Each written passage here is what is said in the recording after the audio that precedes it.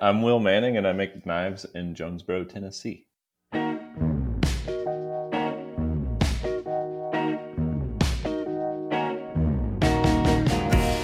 I kill trees all the time. What? Okay, maybe not all the time, but like sometimes when I make stuff. Well, how come is it not doing it? I love the way you say doing. I don't know what you're talking about. What are you doing over there, Amy? I don't say that, and it's not dawn. It's dawn. It's different. Oh, sorry.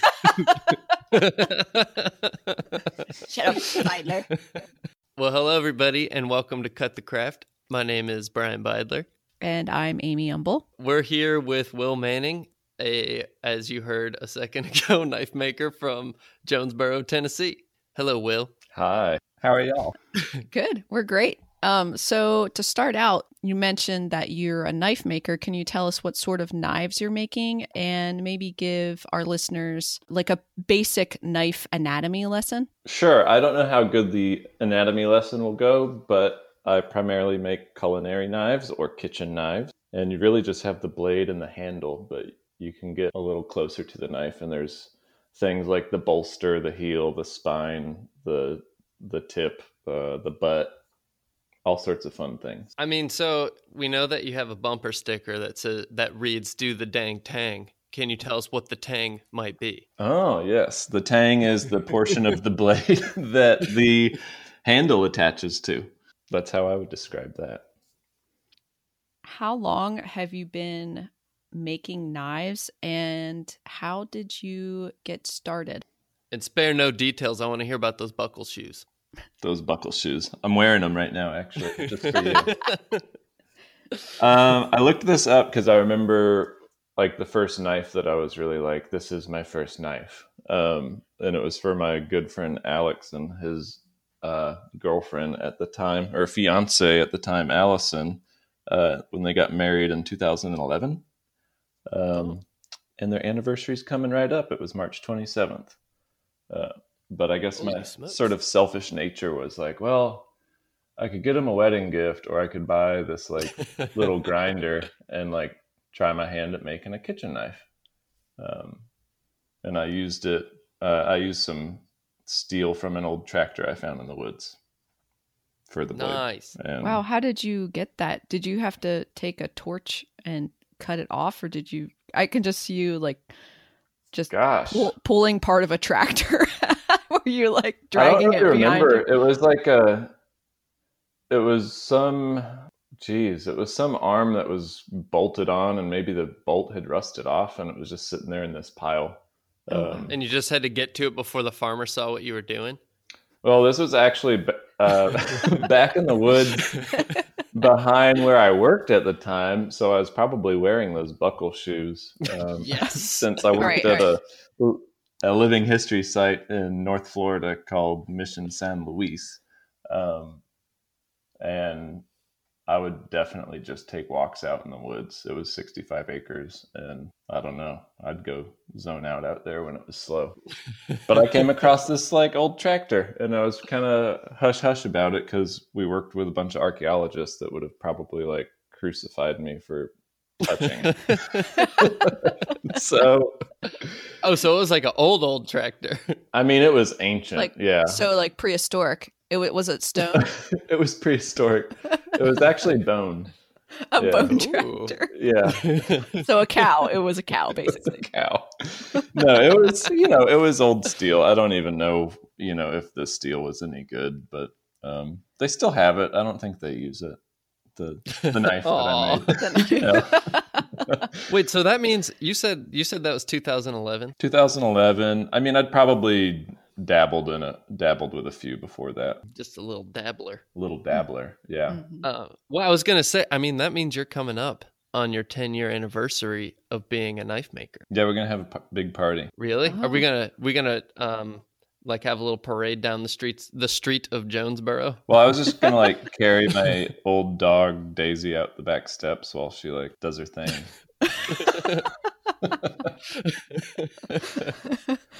Oh man, does her thing. That'll be our parade. Yeah, y'all are welcome to come. Oh, great! That's I guess awesome. it'll be this time next year. So hopefully, there's not another pandemic. Yeah, really. we can actually do things.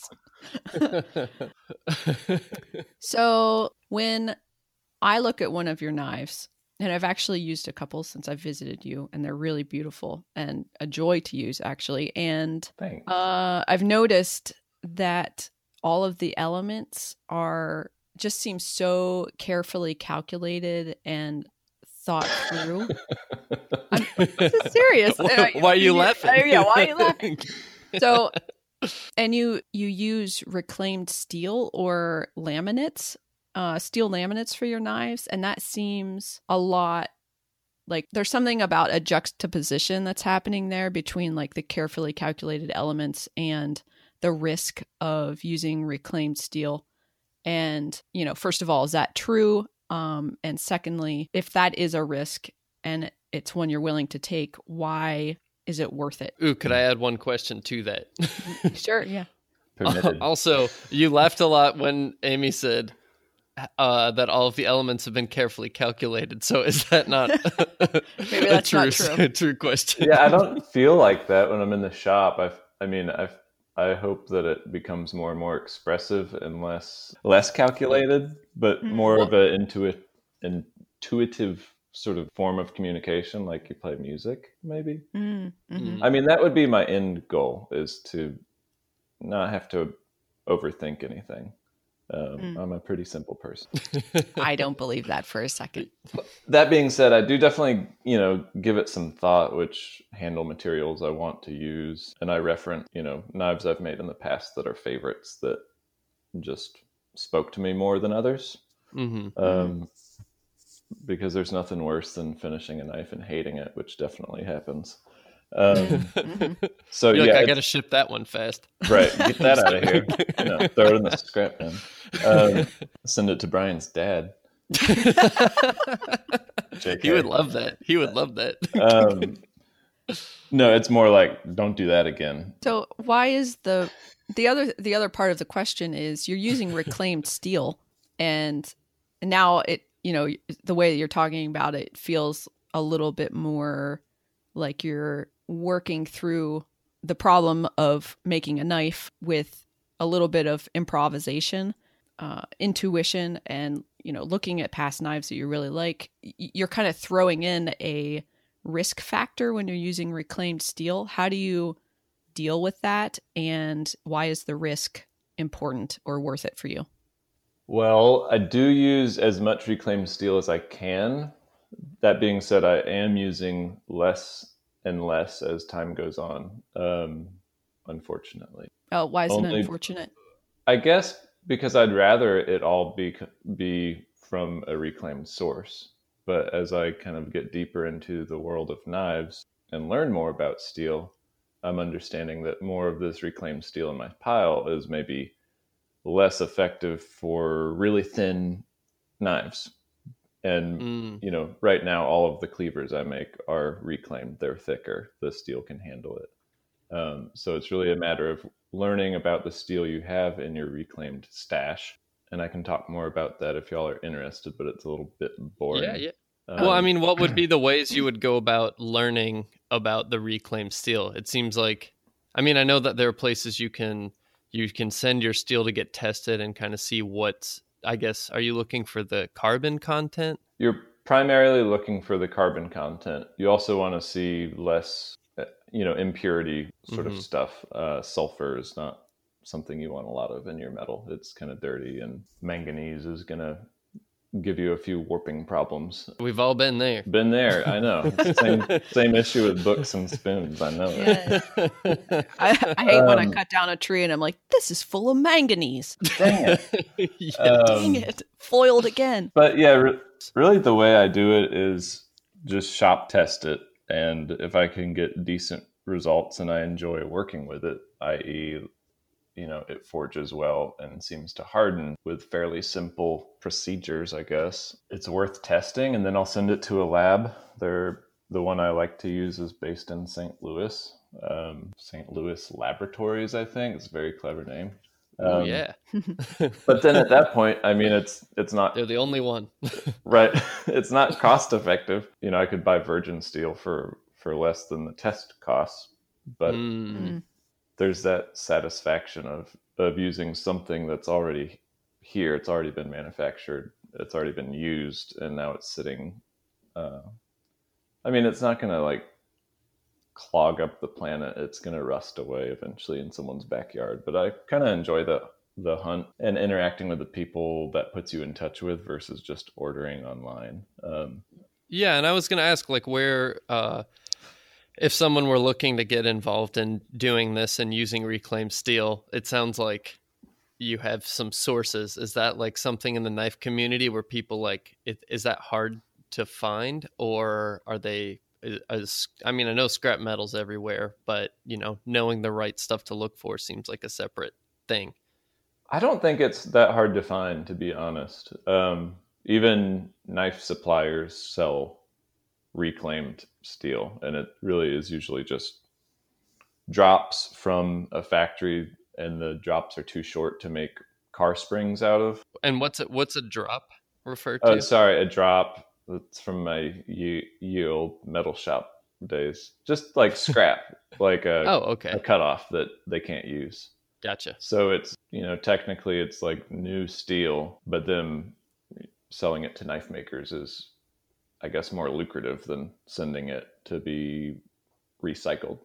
Yeah. But it's good steel, and that's a good place to start if you don't have any sources immediately available. I do recommend looking in the junkyards, automobile springs, and then old saw blades are usually a good bet. But I don't think it's definitely do some testing on the steel. Well, and old files too, right? Is that old files, that a thing? Yeah, old files are great too, and you can get those for like $1 a file, and wherever, or buy them by the pound at the junkyard if you can find them. Look in the toolboxes of the old trucks; they're usually like stocked full of them. You wonder what they were filing back there. Like why they were like, we need to take the file on the go with us in the truck. I don't know. I feel like most of the time there's like, I need like a ratchet set and a few wrenches more than I need files when I'm ruining my car. Right.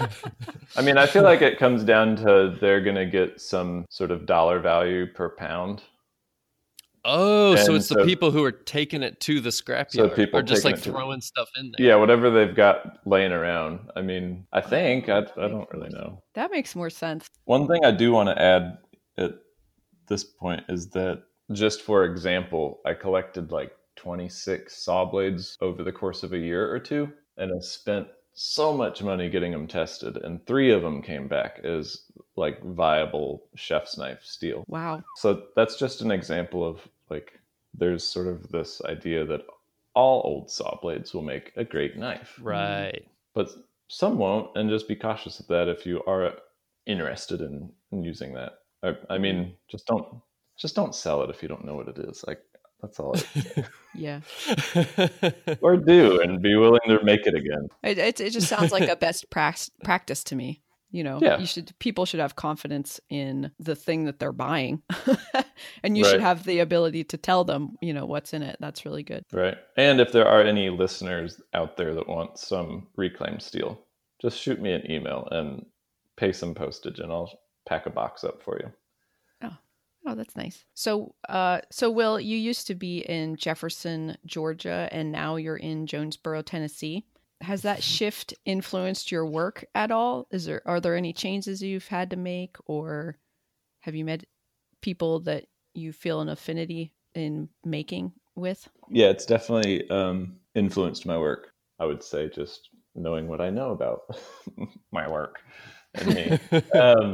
One major thing I had to do was build a shop, which was like incredibly daunting to me, mostly because it was done long distance, and I had to keep working in Georgia while this shop here went up. And Dang, that sounds stressful. I'll never do that one again.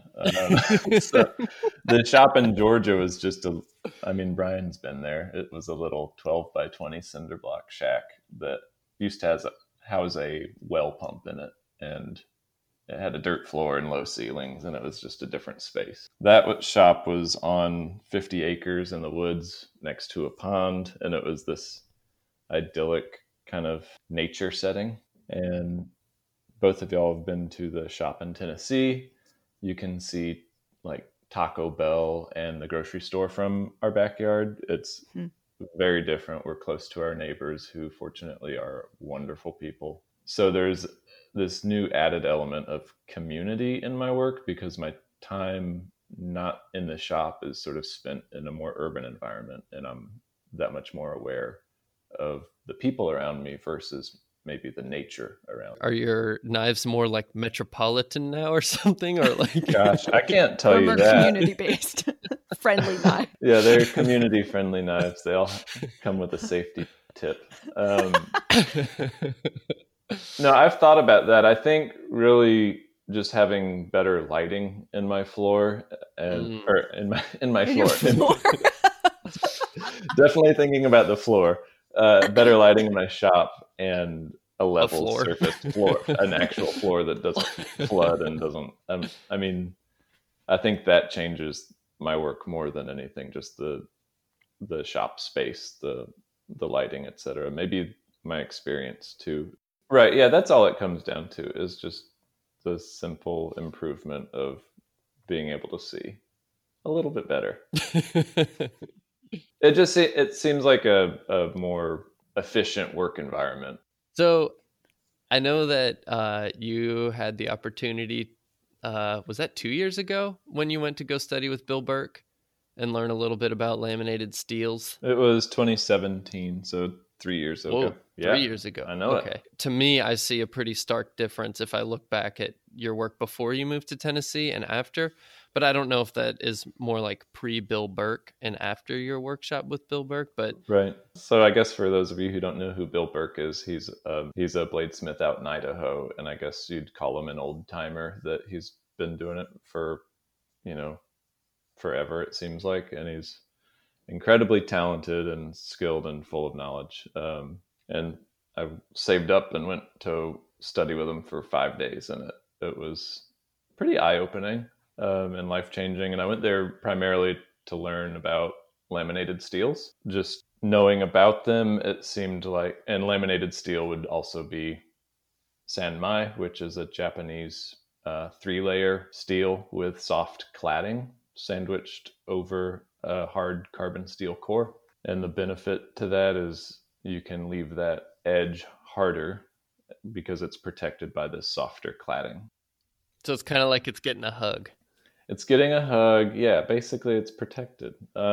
So quickly, if I could interject, please. As someone who doesn't, I feel like I'm probably the least versed in understanding steels and forging and that sort of thing. And for those of you like me, my question or my thought process is what I've heard is that a harder steel keeps an edge sharp for longer, but there's like a give and take there, that a harder steel is also more brittle. And so what's the advantage of having a hard steel kind of sandwiched in between to, a softer steel? What does that mean? It keeps it from breaking when or if you drop it. Okay. That's all. But you've got it basically. I mean, that's yeah. The perfect explanation right there. So you have a trade-off between hardness and toughness. So it's about finding balance in life, right? And in knives. Yeah, I was just gonna say, in all things. I have the word balance written in front of me right now. But yeah, think about your coffee mug and how hard it is, and it breaks when you drop it, versus your piece of paper is really tough. Your yarn mug. My yarn mug is really floppy. Yes. Wait, do you have a yarn mug? No. Dang. I wish I did. It's a great idea. Are you going to make Cut the Craft koozies? Obviously. That's a great idea. I'll order a couple. Excellent. Woohoo. All right. Look at that. The money's already rolling in, Amy. Right. So I guess, the other benefit to the sanmai or the laminated steel is that when you're sharpening it or grinding it, if you're making the knife, you're removing mostly unhardened steel, which just from an efficiency standpoint makes a lot of sense. Your knives seem like they're a lot of fun to make, like the laminated steel ones in particular. I mean, you have the magic tube. Wait, you gotta Tell us about For that. those of you who don't know about the magic tube, Trademark. Registered trademark Heartwood Forge. So, but your knives, yeah, they seem like a lot of fun. And so do you enjoy making those more than just like, I guess, what would you call it when it's not laminate? Just a solid steel knife? Or I don't Yeah, I struggle with that because I call it mono steel, but then you get these questions like, what does that mean? And it makes perfect sense to me. But so if y'all have suggestions about what I should call it, let me know. Single steel sounds too lonely. Yeah, independent steel. I don't know. Ooh, yeah, there you There go. you go. I do. Yeah, I love making it. I don't know why it's so satisfying, but it is. So, And will you tell us about the magic tube? And not only its contents, but the role it plays in the laminated steel. yes, it really just houses ferric chloride or an acid of some sort that will etch laminated steel or pattern welded steel, which would be Damascus, and brings out the contrast in the alloys. And it's not necessary. You can get that contrast just with daily use and your natural patina building up on the blade. But since everything is so internet driven and photo driven, I think it's helpful to have, very simple like contrast right there just so people get it and see it. What did you call it? Pattern forged? Pattern welded? I mean, I guess that's a technicality. I just call it Damascus, but Okay. other knife makers will kill me for that. So With their knives? No. out. No, but so it's, once you have the steel, you've made your knife, and I guess, is this right before you do the final sharpen or something like that? It's after you've done all the grinding and shaping and profiling and all that. right. After the final finish on the blade, and Okay. that's either a machine finish or a hand finish, depending on which knife you're making. And so what are you doing with the knife? You just dipping it in that tube? Yeah, but the tube in order for it to like really work, it requires some sort of music. Nice. What music have you found works the best? Some angry sounding hip hop or like some sort of droney metal works pretty well. Drone. Well, you're surrounded by metal, so that should be easy. Yeah, I was going to say metal music seems like a logical fit. Good fit. Yeah, Good fit. yeah. Sorry, one more interjection on the laminated steel is that it kind of allows me to use the reclaimed steel, extend the use of that, because now 1/3 of the blade is just the reclaimed steel. Oh, as in it gives you more bang for your buck as far as the reclaimed stuff goes. Since you said that was expensive to go get tested and stuff like that. Exactly. Yeah, it just gets me further down the road with a saw blade. Yeah, it's a more efficient use of that that reclaimed steel that extends it. So. And so is the cladding just made out of like a mild steel, or what kind of, or iron, or what's that stuff? Right, that's a good question. So one more benefit, or an added benefit, if you use stainless cladding, is that you now don't have to deal with all the nuanced care that's involved with a full carbon steel blade. That being said, you can use any cladding that doesn't harden will work. So mild steel or wrought iron would also work. And another thing I've been enjoying doing is laminating bourbon barrel straps together with nickel. Cool. And using that as the cladding. So the folks that are into sort of the story of the materials. That's pretty awesome. And when you say straps from a bourbon barrel, you literally mean those metal hoops that are going around helping hold a barrel together. That's right. Okay. Yeah. You use have both a coal and a gas forge. Which do you use more often, and are there positives and negatives involved with those two different forges? Is there a tension within yourself, that happens between using one or the other? Jeez. Heavy question. I'm not qualified to answer this, but I'm going to just respond to it. That's all we ask. Okay, cool. Yeah, I used to use a coal forge, but before that, I used a charcoal forge, which really is the way to go for someone getting into this, and probably would be the smart thing to stick with. Charcoal Just or be coal? charcoal. Okay. That's Will you explain the difference between just straight up coal, charcoal, and clean coal, since that's now a thing? No, I'm just kidding. sure. Charcoal is made from wood, which allows you to use, scrap wood.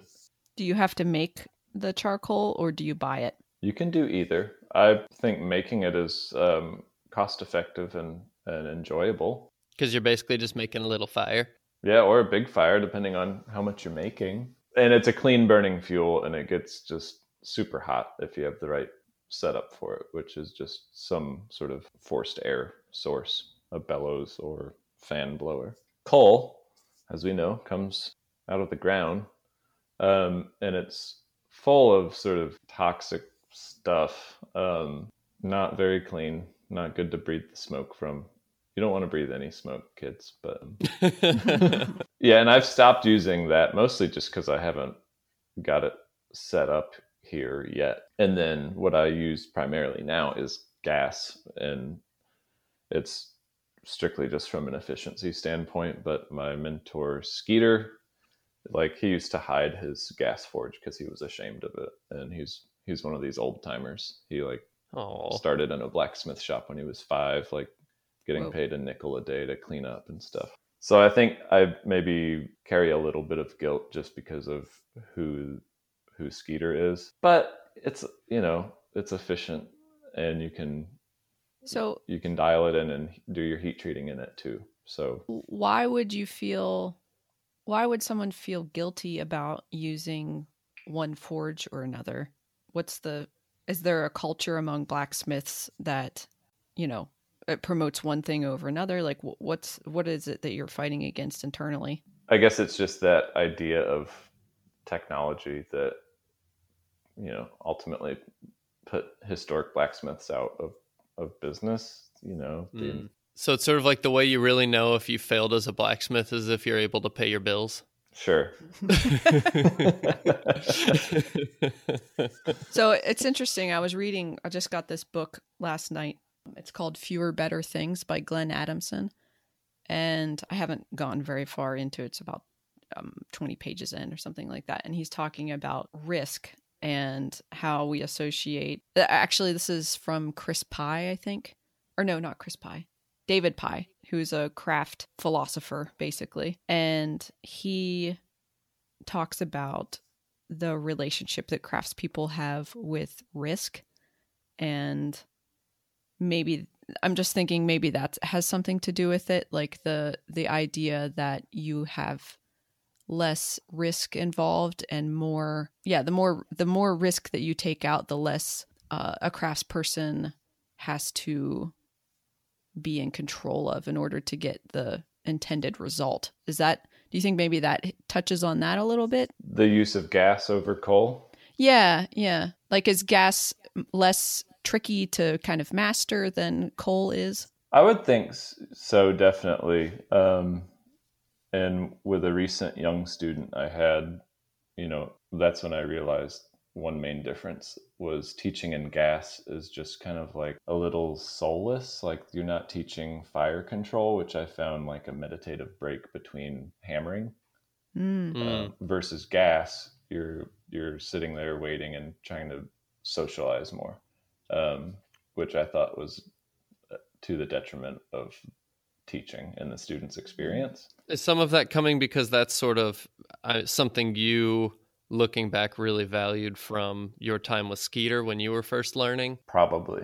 Yeah. I mean, I don't know, but it is true. There is less risk, in my opinion, using gas, especially when you're making thin carbon steel knives. Those really like to just burn up and vaporize in a coal forge when you're learning. And again, you learn more about it and what not to do and how long to leave it in there. But I can't tell you how many knives, just burnt in half in my coal forge. That would be the worst. You grab the tang and you just go to reach in and you just pull it out and it's just the tang. Yeah, that happened all the time. I mean, and I didn't give it up for that. I still love it, and I think it's a great way to heat treat if you're doing a differential heat treat. The coal forge really seems to excel at that. And a differential heat treat, is that heating up different parts of the blade to different temperatures? That's right. Okay. Yeah, and that's how I prefer to do the heat treat on my cleavers.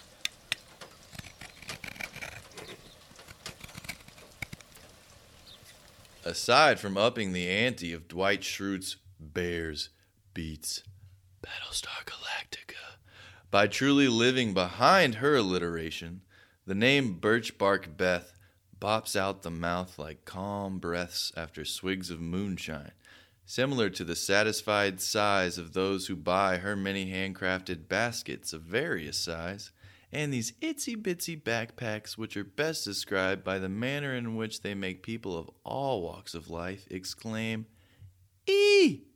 upon seeing them. She'll even do custom orders if you ask her kindly.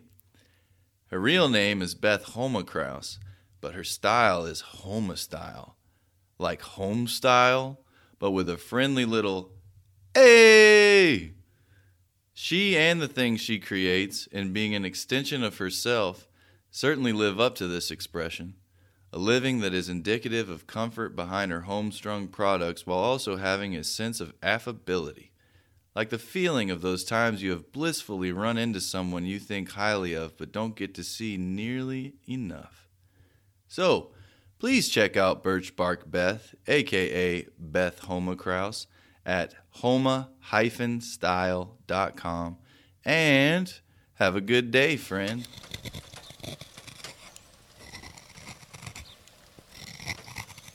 So does this fellow that talks about risk say craftspeople are risk adverse more? Is that what Risk I'm gathering? adverse.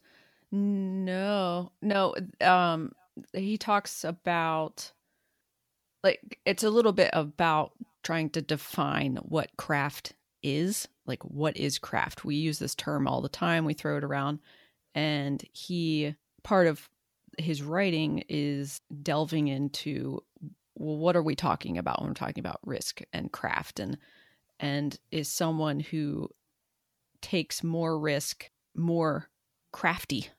Or is there more craft involved in using I'll use my own example because I'm unfamiliar with metalwork. So is there more craftiness involved in using a hatchet over a bandsaw, and the balance between what is skill and are you employing more skill and more knowledge with a hatchet because you don't have a blade that's, always going the same speed and you can turn it on Right. and turn it off. There are like all these other factors that he's thinking about and trying to understand what it is that involves craft and risk and skill and how do they all sort of meet each other in the middle. What makes a craftsperson? Right.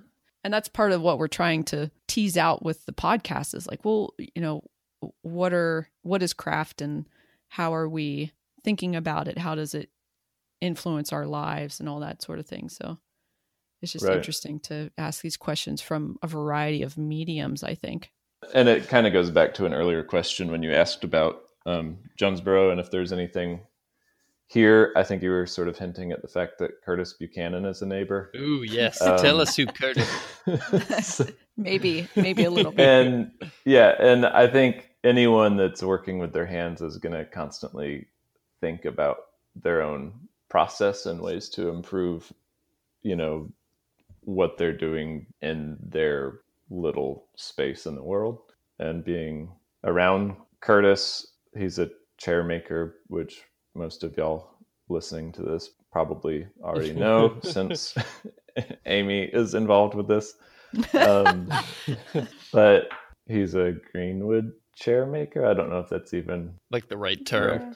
correct. I'll let you introduce him, but so I would say Curtis is a very influential green woodworker who is has been working for probably the majority of his adult life making traditional Windsor chairs.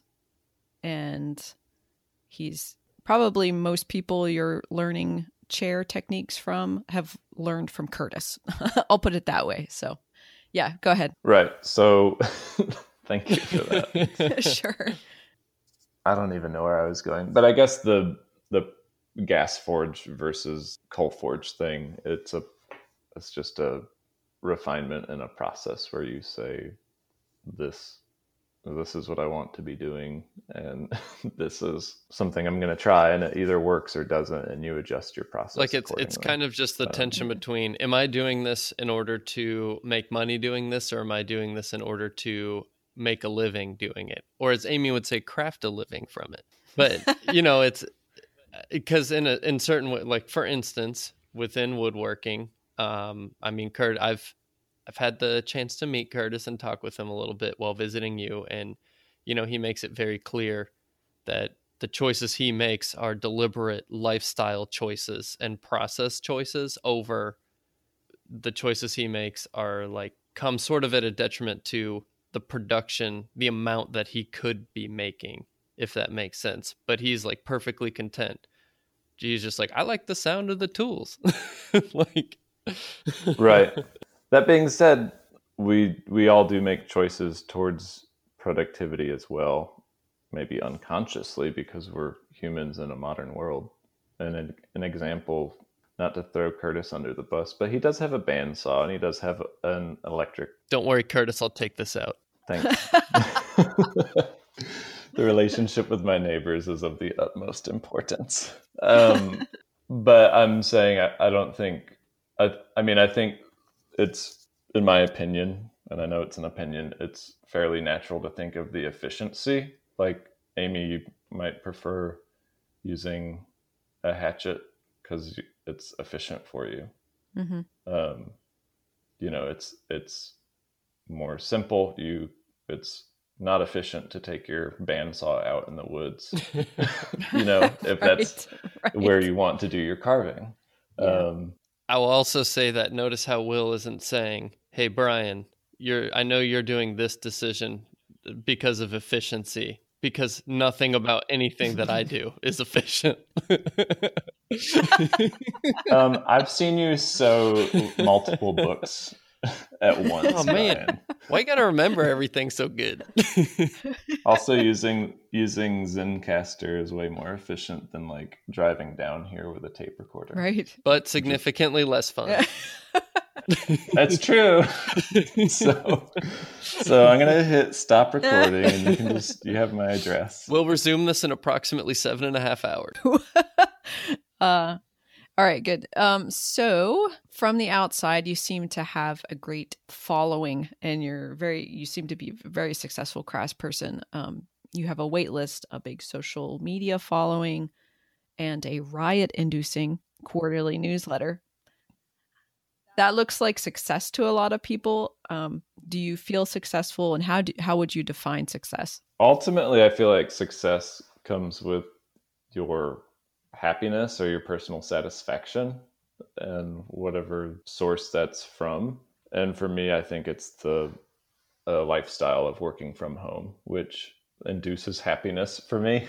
If I were doing this for money, I'd be better suited to just go out and get a job with benefits. I'm not doing this because I'm getting rich. I'm doing this because it allows me to work. That's just a byproduct. It's not We all know that's not true. That's not happening. If the weather's like perfect for working in the garden, because I'm just a hobby gardener, then I can spend the day outside doing that if I please. And if I'm to die tomorrow, there's this question of, did I enjoy yesterday, and do I have any regrets about the way I lived my life? So I guess personally, that's how I, if you meet someone and they're not happy, you're wondering, like, successful doesn't really cross your mind. Yeah, totally. And granted, I struggle with being happy all the time. And I think that's maybe the quote unquote human condition. Or as my brother and I call it, the other side of the fence syndrome. As in like grass is always greener kind of thing? Right. Like, would I be happier if I had, good health benefits and a routine sort of 40-hour-a-week job? But recently I've been tracking my actual time in the shop, and there's no way I could be in there 40 hours a week and be productive. As in you work significantly less than that in the shop. Right. Which brings me to my next sort of keyword next to this question is balance. And maybe that, balance within your, whatever you deem your work in your life and your non-life. But I feel like if they're just the same or close to the same, then I don't have to think about what I'm going to do when I retire, because I'll just be doing the same thing I want to be doing. Right. No, I was laughing earlier when you said, if I were to die tomorrow, would I look back at, today and regret anything about the choices I made? And I was just giggling to myself because I was like, if you died tomorrow, you probably would. Why'd I spend an hour with Amy and Brian, my least favorite people on the planet? Just kidding. Love y'all. Oh, we love you too. Yeah, and I think it's just a fluke that there's been, the social media portion that for now works to keep the bills paid, as shameful as that seems to say on this podcast. I don't know. I think it's like, one of our big goals, one of our many big goals, in case you haven't noticed, we have many big goals, but is to kind of give people a realistic portrait of what it looks like to actually be a full-time craftsperson, because in a lot of ways, because of social media or internet presences in general, it's very easy to look at these things people are making and just be like, oh, that would be so nice to like just spend your time doing what you want all day. And like there are a lot of advantages to it, but there's also some like downsides too, or like some realities you have to face if you want to do this full time. Right. And so like being able to ask, you and others about them, also from a selfish perspective, gives me ideas on how to sort out my own things. Yeah. So are you not always just making beautiful books and tools, Brian? Indeed not. Sometimes I have to track finances and figure out what's next. And, it's like always trying to plan 2 years out in terms of teaching workshops and stuff, which I did want to ask you about teaching, workshops. I think that wasn't something you've always done, but recently you've mentioned at least a couple students. So what was the change? Well, that's another product of Jonesboro, Tennessee, and Curtis, and seeing that, his shift of income went from primarily selling chairs to primarily teaching. And that's something that all of us are going to have to face if we want to keep, doing something we love at an older age, where maybe I can't physically make as many knives as I used to. Right. But I can, still get the same joy out of teaching others. Meanwhile, has it been pretty satisfying to see people like as different parts of the process click? Definitely. Yeah, it has. I have only had a few students, and most of them were unofficial, I guess you say. They're just friends that are visiting, and it's kind of my guinea pigs. But I am enjoying it. I'll be pursuing more of that. I think we probably already asked does craft satisfy something that you don't get from another job? Did you have any thoughts on that? I just wrote definitely, and then had like a little blob of ink next to that. Do you have any, was there anything you were burning to ask or to answer with that one? I guess the word like independence came up, but I'll just throw this one out there. I never really loved bosses or anything like that. Maybe that's a personal issue. But one of my most influential like bosses back in the day was like, the best thing you could do moving forward is work for yourself. And I think he was just maybe making it was a commentary on personality type more than advice that he's preaching to everyone. Oh, as in that was advice he was specifically giving you? I think so. And we're still buds, so he was just making a thoughtful observation, which I guess while we're on that subject, whether or not you include it, I had a 7th grade earth science teacher who used to be like a pro baseball player. I think he played on the Marlins. Is that a baseball team? Yeah, I think so. I think you're asking the two wrong people. Brian, I know how much you love sports ball. So Sportsing. Oh, yeah. sports. Yeah. Sports. But ultimately, he wound up teaching 7th grade science because he had to love what he was doing, and he definitely preached that in his classes. Was make sure you love what you do for making a living in this world, because you're going to be doing a hell of a lot of it. I like that. And that's always resonated with me, even at 7th grade. I don't know what I was doing, but Did you get his autograph? oh, geez, no. Outside of the craft you are in now, and this is something we've talked about a little bit before, what other craft would you be interested in and why? Or I guess just what else in general, other than you mentioned hobby gardening, but Right. I mean, I have such a respect for our friends that garden, or I guess you say it, farm for a living. Just their level of knowledge and intuition about, I don't know what it is, just seeds and weather and dirt. It's amazing. That's definitely something else I'm interested in, I guess, because it's one of those things that seems like a healthy thing to do lifestyle wise. And then, as you and I have spoken about before, Brian, pottery. It just our retirement plan. Our retirement plan, Fartwood Horge Pottery. .net. .earthlink.net. Ooh. Those are, I guess, 2 other crafts I'm interested in. And what do you think draws you towards ceramic or making pots specifically? Just the directness of it and I don't know anything about it, but it seems like such a quick process. Yeah. There seems to be an overlap with gardening in that sense of like a connection to dirt and like the earth. And I know clay isn't just straight up dirt, so please don't hate on me, people. But would you say that that's part of it, or is it just something about watching something spin around in circles that you're trying to make into a shape?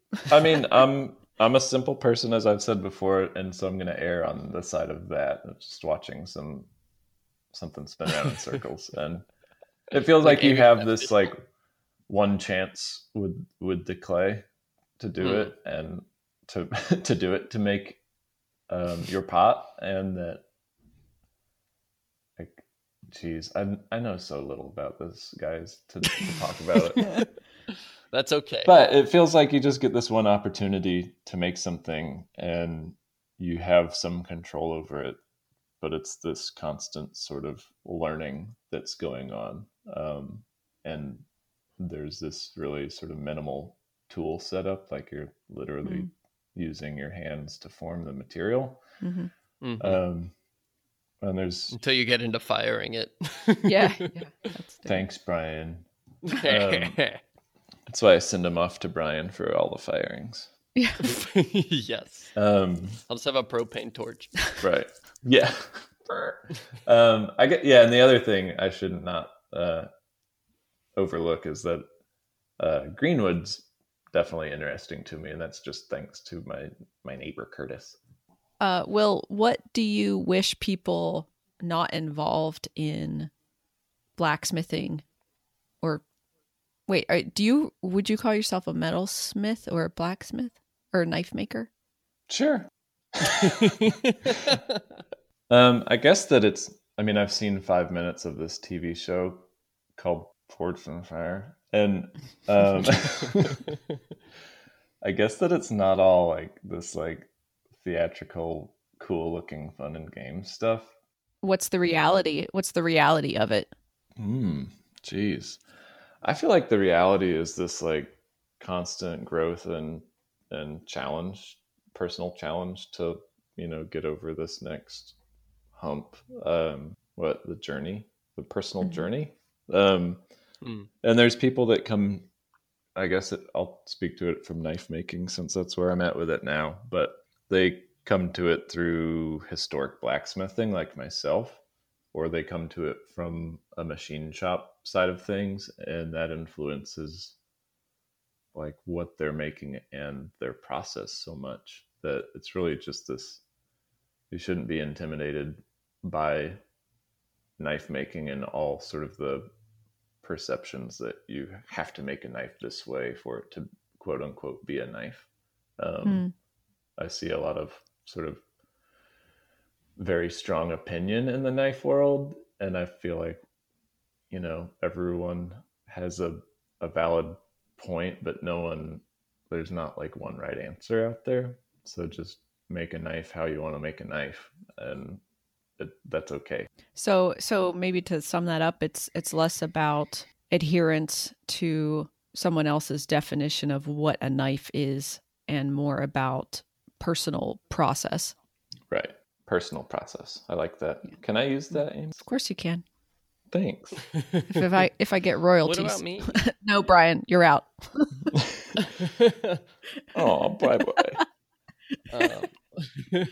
What is a question that you get from your clients again and again? Something that you wish prospective people looking to get a knife from you sort of knew walking into it? And even if it's just like, it's not possible to make handles out of seat cushions, like something that's that simple. Okay. Or it could even be like, why does it cost that much or something? Like. I guess that communicating via text message is like not my preference. That's what I'd like them to know. And what would be the best way for a prospective client to get in touch with you? Email, and I don't have my phone number listed, but it's on my email. So email me and let's chat. And as you can hear, Will's got a nice voice, so he's a pleasure to talk to. Yeah, I always try to make it a point to I prefer to talk over the phone or in person with the customers I am fortunate to have. And I guess things just get lost in translation in a text message. I don't know. Like you seem to have a higher incident of miscommunications when things are done that way. I mean, I just lose things, and I don't love just having a bunch of pictures from a random number in my phone that I'm supposed to use as inspiration for a knife. Yeah. Well, that makes it. Yeah, right. It's not very organized. That's more difficult. Yeah, and I'm getting better at letting that be known, so that's not just something people need to know, but it's something I need to get better at, again, like that personal process. So Will, if you were to offer a piece of advice to someone who is really interested in knife making and really wants to get into it but has no idea where to start, where would you recommend they start?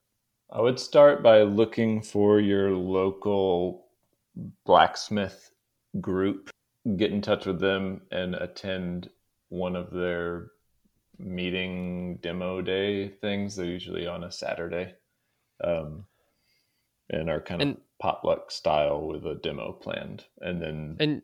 Yeah, you talk about this as if it's general. It seems to be a pretty common thing. These blacksmith community groups, are they more or less anywhere in the U.S.? It seems, I can't say for sure that they are everywhere, but they seem like they exist within an hour or two of everywhere. Wow, that's pretty cool that it's that common.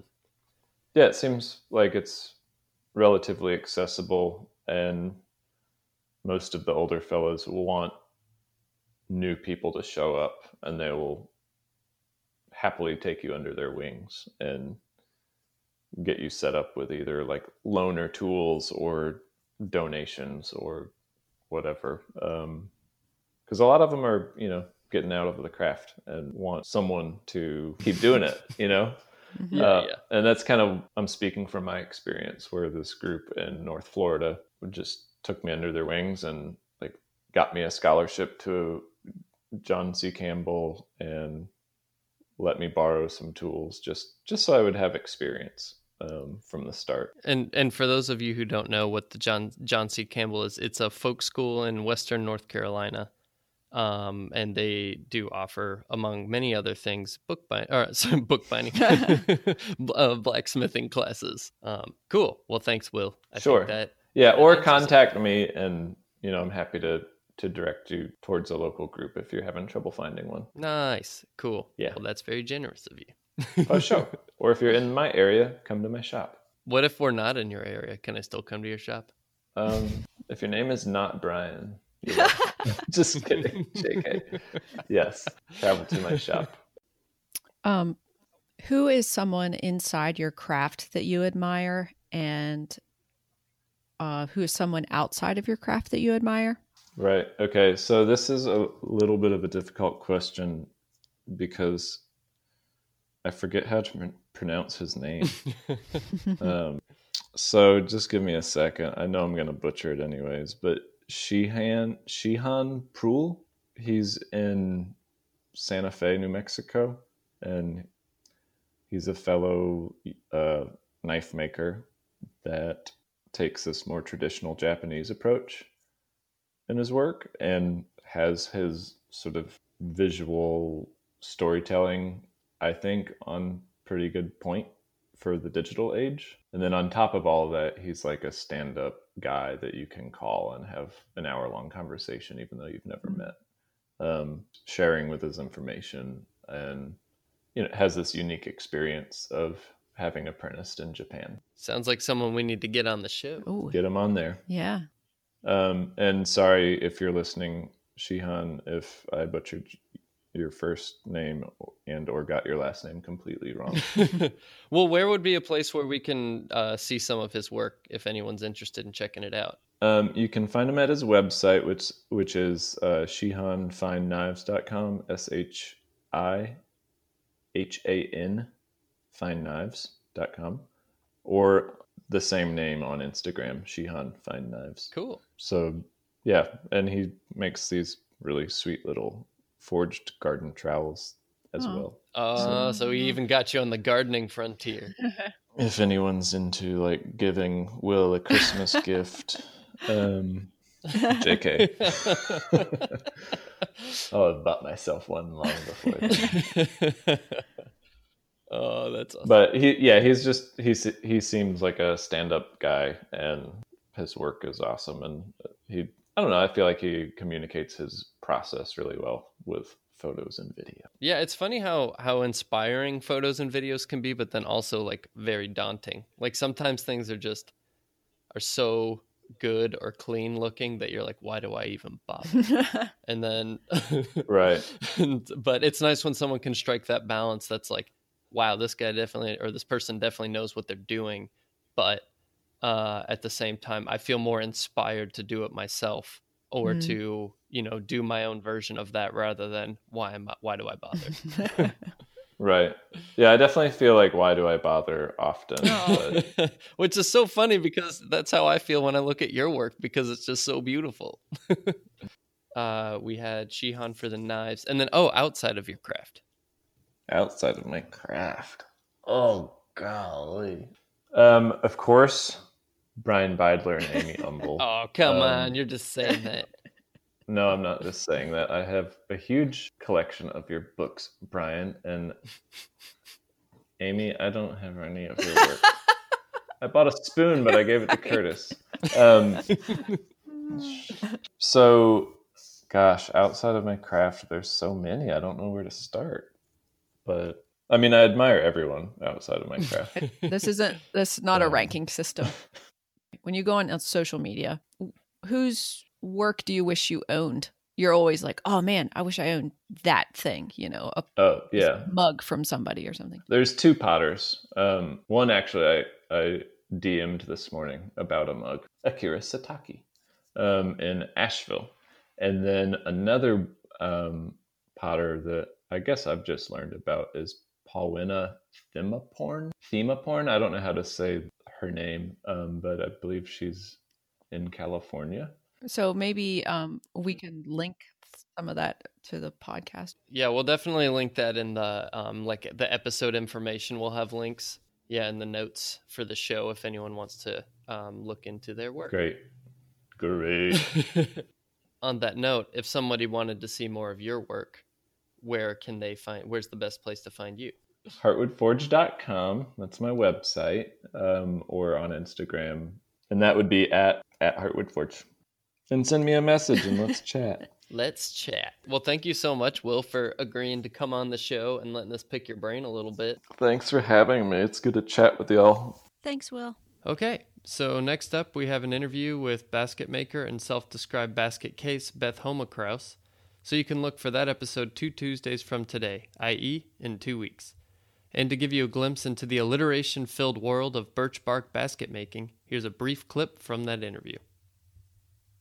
During the fur trading days, they would have black ash pack baskets, and they would say, oh, this is a 2 beaver basket. Mm-hmm. And that's like how many beavers you could fit in your pack basket. Mm-hmm. Oh, okay. So I'll put Kip in it and say, oh, this is like a 3 guinea pig basket.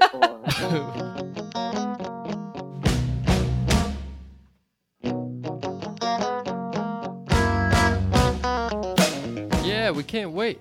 All right, what else we got, Amy? Please feel free to hit subscribe wherever you listen to podcasts and to follow us on Instagram at Cut the Craft Podcast to see images of our guest work and to stay up to date on happenings and releases. You can also find Amy and Brian trolling around on Instagram at... Still funny every time. Right. My handle is at Amy_Umble and Brian's is at BH Beidler. Also, if you have any questions, interview requests, or just want to start an argument, you can email us at cutthecraftpodcast@gmail.com. And this week you can send your arguments to Amy. As before, we'd love to thank Brad Vetter for making us look like we know what we're doing with his graphic design skills. Our good friends the High Divers for their beautiful tunes that we're listening to. Our resident poet Justin Williams for his commercials. And once again to Ian Karstens for his consultation help with the technical side of things. And also, as I said before, he curates his own video interview series called Glass Breakfast that you can find with a quick internet search. So yeah, we're super excited to have Beth on the show, aren't we, Amy? Very, very excited. And we're looking forward to seeing you next time. Thanks for listening. Thanks. Bye. Now you keep your heart